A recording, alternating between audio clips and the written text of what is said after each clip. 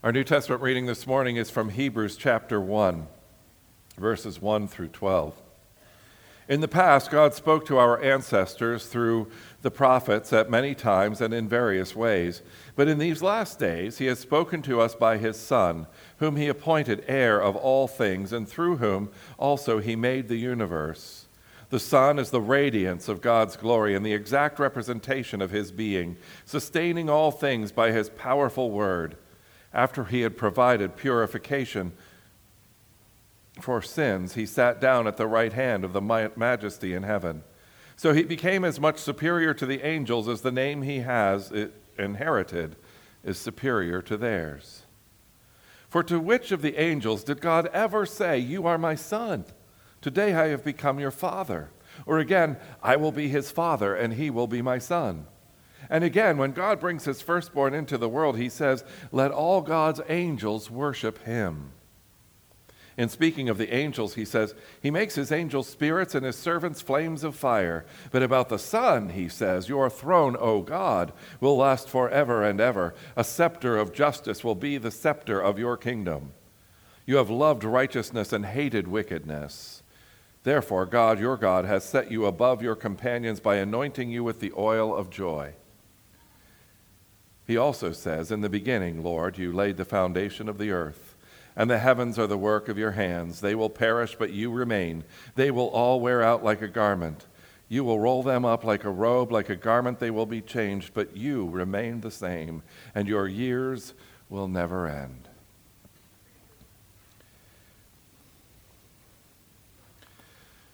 Both the passage from Micah, and the passage from Hebrews are passages that tell us about who this Christ will be, who Jesus Christ is, and who Jesus Christ, what he promises for us. And yet at Christmas time, it's tempting for us to think of the baby Jesus, and that is certainly part of who he was. He came to humanity as a baby. But pastors get a little worried sometimes, and I know I'm not alone because I've read this from others, that a lot of people seem to want to keep him as a baby. They want to keep Jesus as a baby who bears no threat to them, no threat to their lifestyle, no asking them to do anything different than what they already do. This was illustrated in a movie about maybe 15, 20 years ago, and I shared about a couple months ago about NASCAR. I talked about NASCAR here, and I, in doing that, discovered that there are some NASCAR fans in this church. And so I would ask you, who's the greatest NASCAR driver? Maybe the NASCAR fans are in the other service, but I know there's one in here. Jackie, you have a favorite.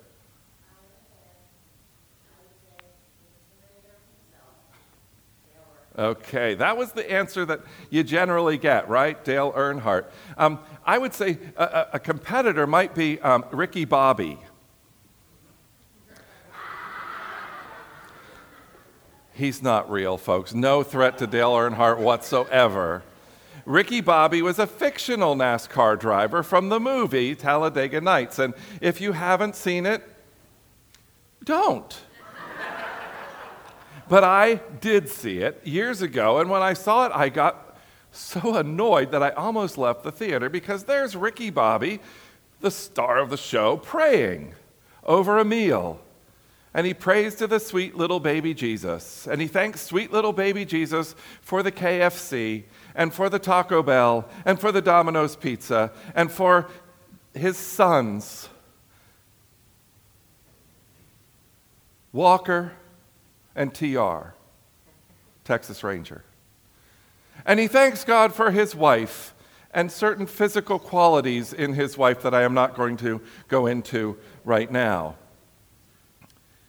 And he continues to pray to sweet little baby Jesus, thanking sweet little baby Jesus for all these things. And his wife pipes up and says, "You know, it's a little awkward to pray to a little baby. He did grow up." And Ricky Bobby says, "You can pray to whoever you want. I like sweet little baby Jesus. That's the Jesus I want, so that's the Jesus I'm going to pray to." rather ridiculous, right? And in our day, a lot of people think that whoever you want to pray to, whatever you want to trust, that's fine, because truth really is what you want it to be. So we create the truth that we want, or we agree with whatever we like, whatever draws our sensibilities in, and we say, well, that's what I'm going to believe.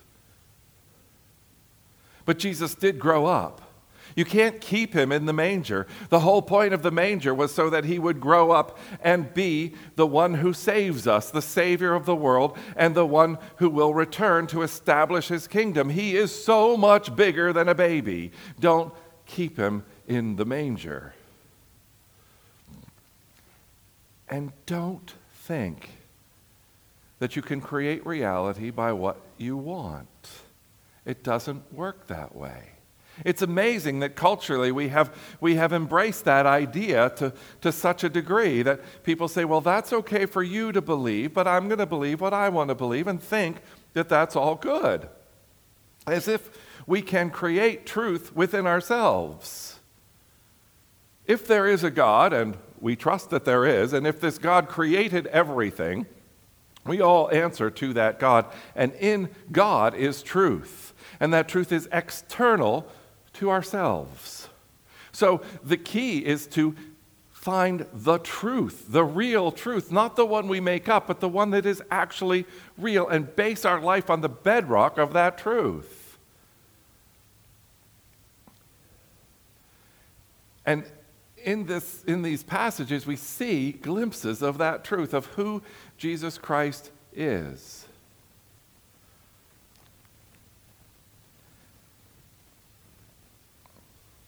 In the Micah passage, we read that he will be the ruler over Israel.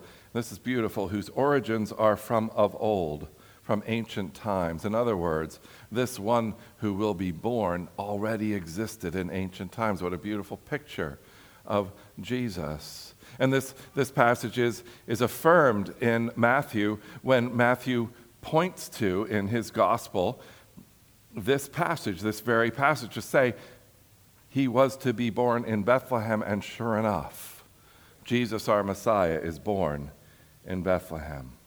Then in verse 4 of Micah 5, he will stand and shepherd his flock in the strength of the Lord, in the majesty of the name of the Lord with his God, and they will live securely, for then his greatness will reach to the ends of the earth.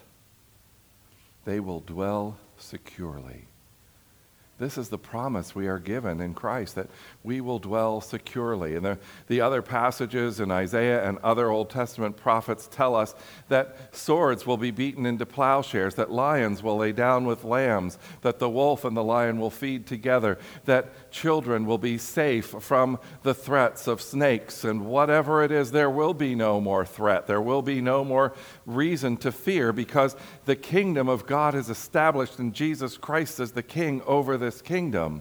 And when it says here that they will dwell securely and he will be our peace, what it's saying is that human hearts will be so retuned into relationship with God that there will be nothing that can threaten us. What causes fights and quarrels among you, says James? Well, it's the desires that battle within you. What causes you to feel threatened by someone else? You feel threatened because they might take something from you, and you need everything you have. What makes you jealous? That someone else has something that you don't have, and you wish you had that. Wars are fought because one nation doesn't want to lose something to another nation. So they fight each other for whatever it is that they think they need. All of this striving and struggling to get and to maintain and to hold on to is because we believe that resources are limited, and I need to get all the resources I can get, or all that I have, and no one should take them from me because I don't want to lose. But what the kingdom of God promises is that resources are unlimited, that you will no longer have to worry that anyone can take anything from you because you will have everything. You'll have everything you need. You'll have everything your heart desires. You will no longer need to strive after anything because all the desires of your heart will be met in your relationship with Jesus Christ. And when the kingdom comes in its fullness, there will be no need for weaponry. There will be no need for anything that represents fighting. There will be no need for anything that represents lack because all will be fulfilled. This is the promise we have in Jesus Christ.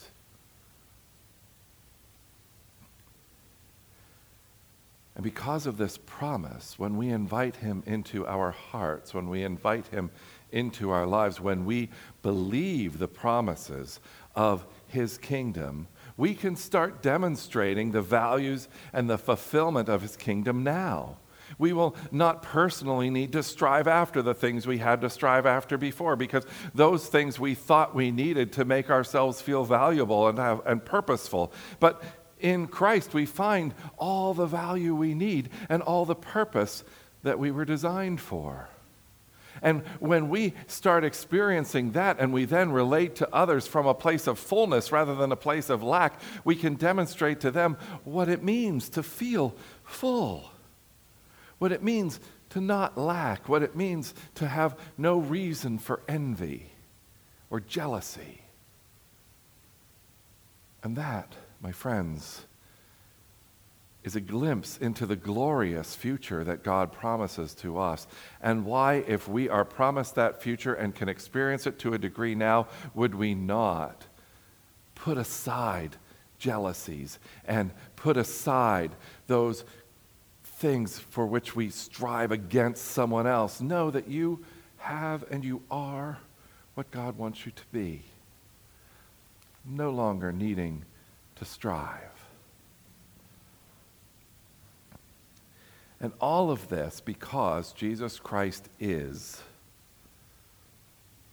the shepherd of the flock, the one who has all the strength of the Lord, all the majesty of the name of God. And from Hebrews, there's a list of characteristics of who Jesus is, 7 of them in all, and that he is the heir of all things. He is the creator of the universe. He is the radiance of God's glory. He is the exact representation of God's being. He is the sustainer of all the purification from sin. He sits at the right hand of God. He is the mediator between God and humanity. This is Jesus Christ, the one who existed before and through creation, the one who, yes, was born and was a baby, but grew up to be the Savior of the world. He is glorious.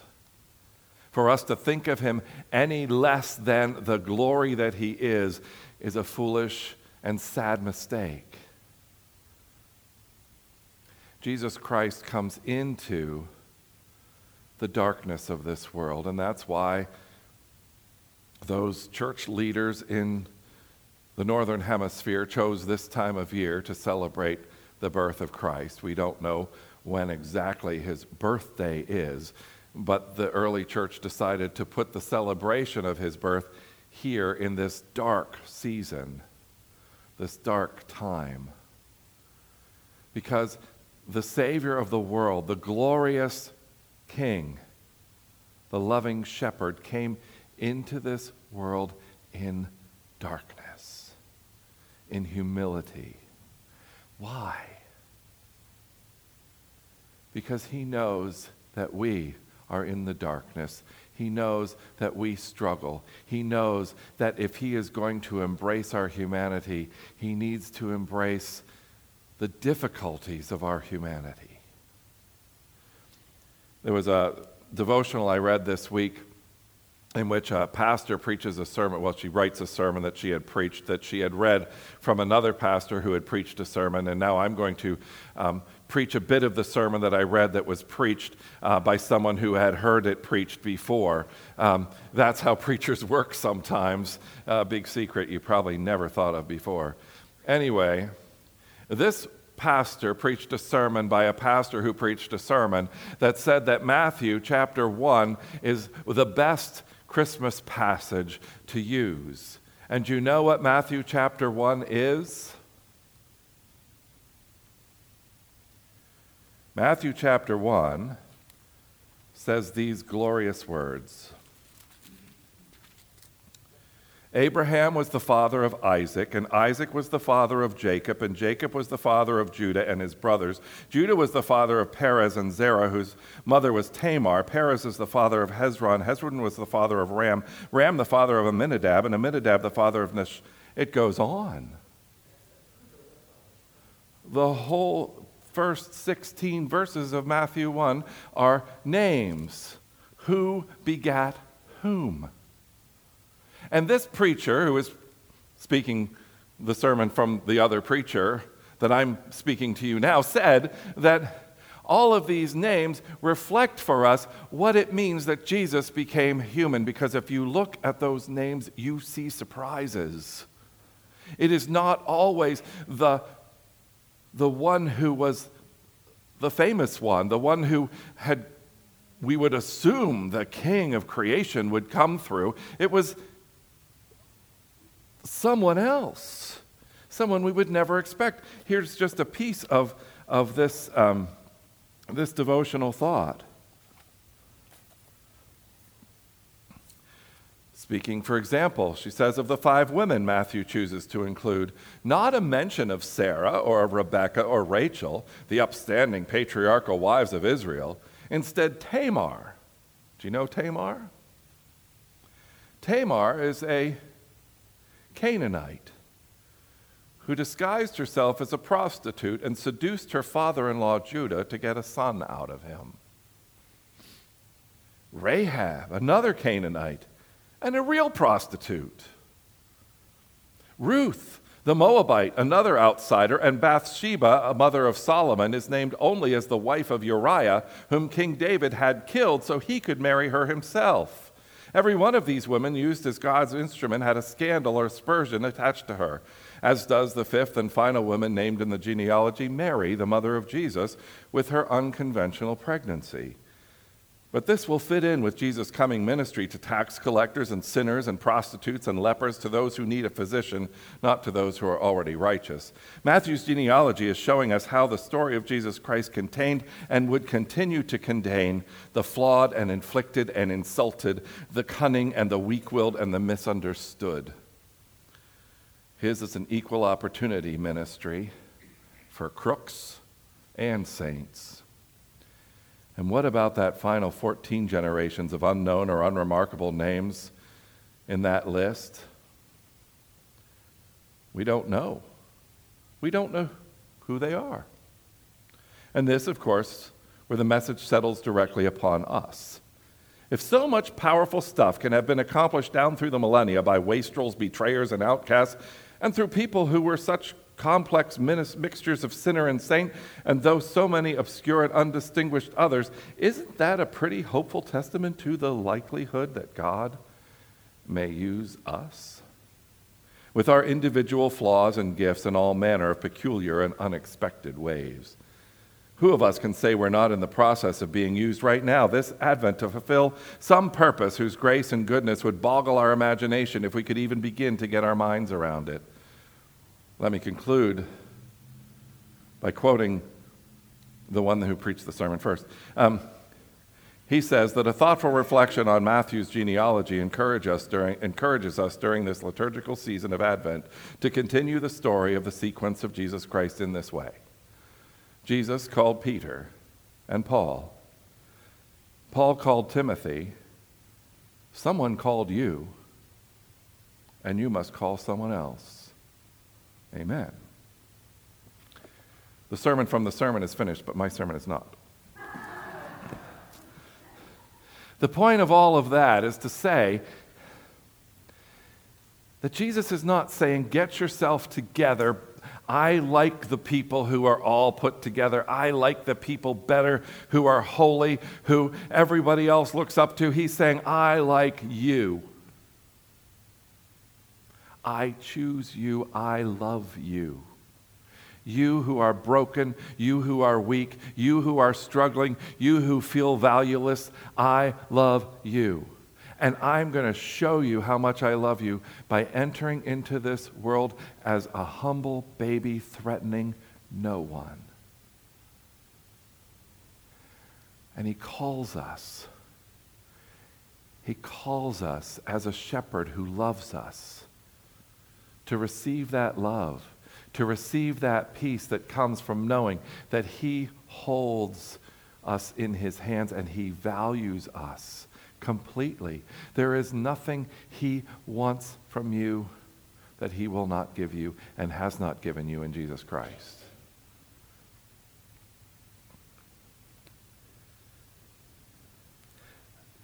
This one, who is the heir of all things, the creator of all things, the radiance of God's glory, the exact representation of God's being, the sustainer of all things, the purification from sin, sitting at the right hand of God, interceding for us, is the one who calls you.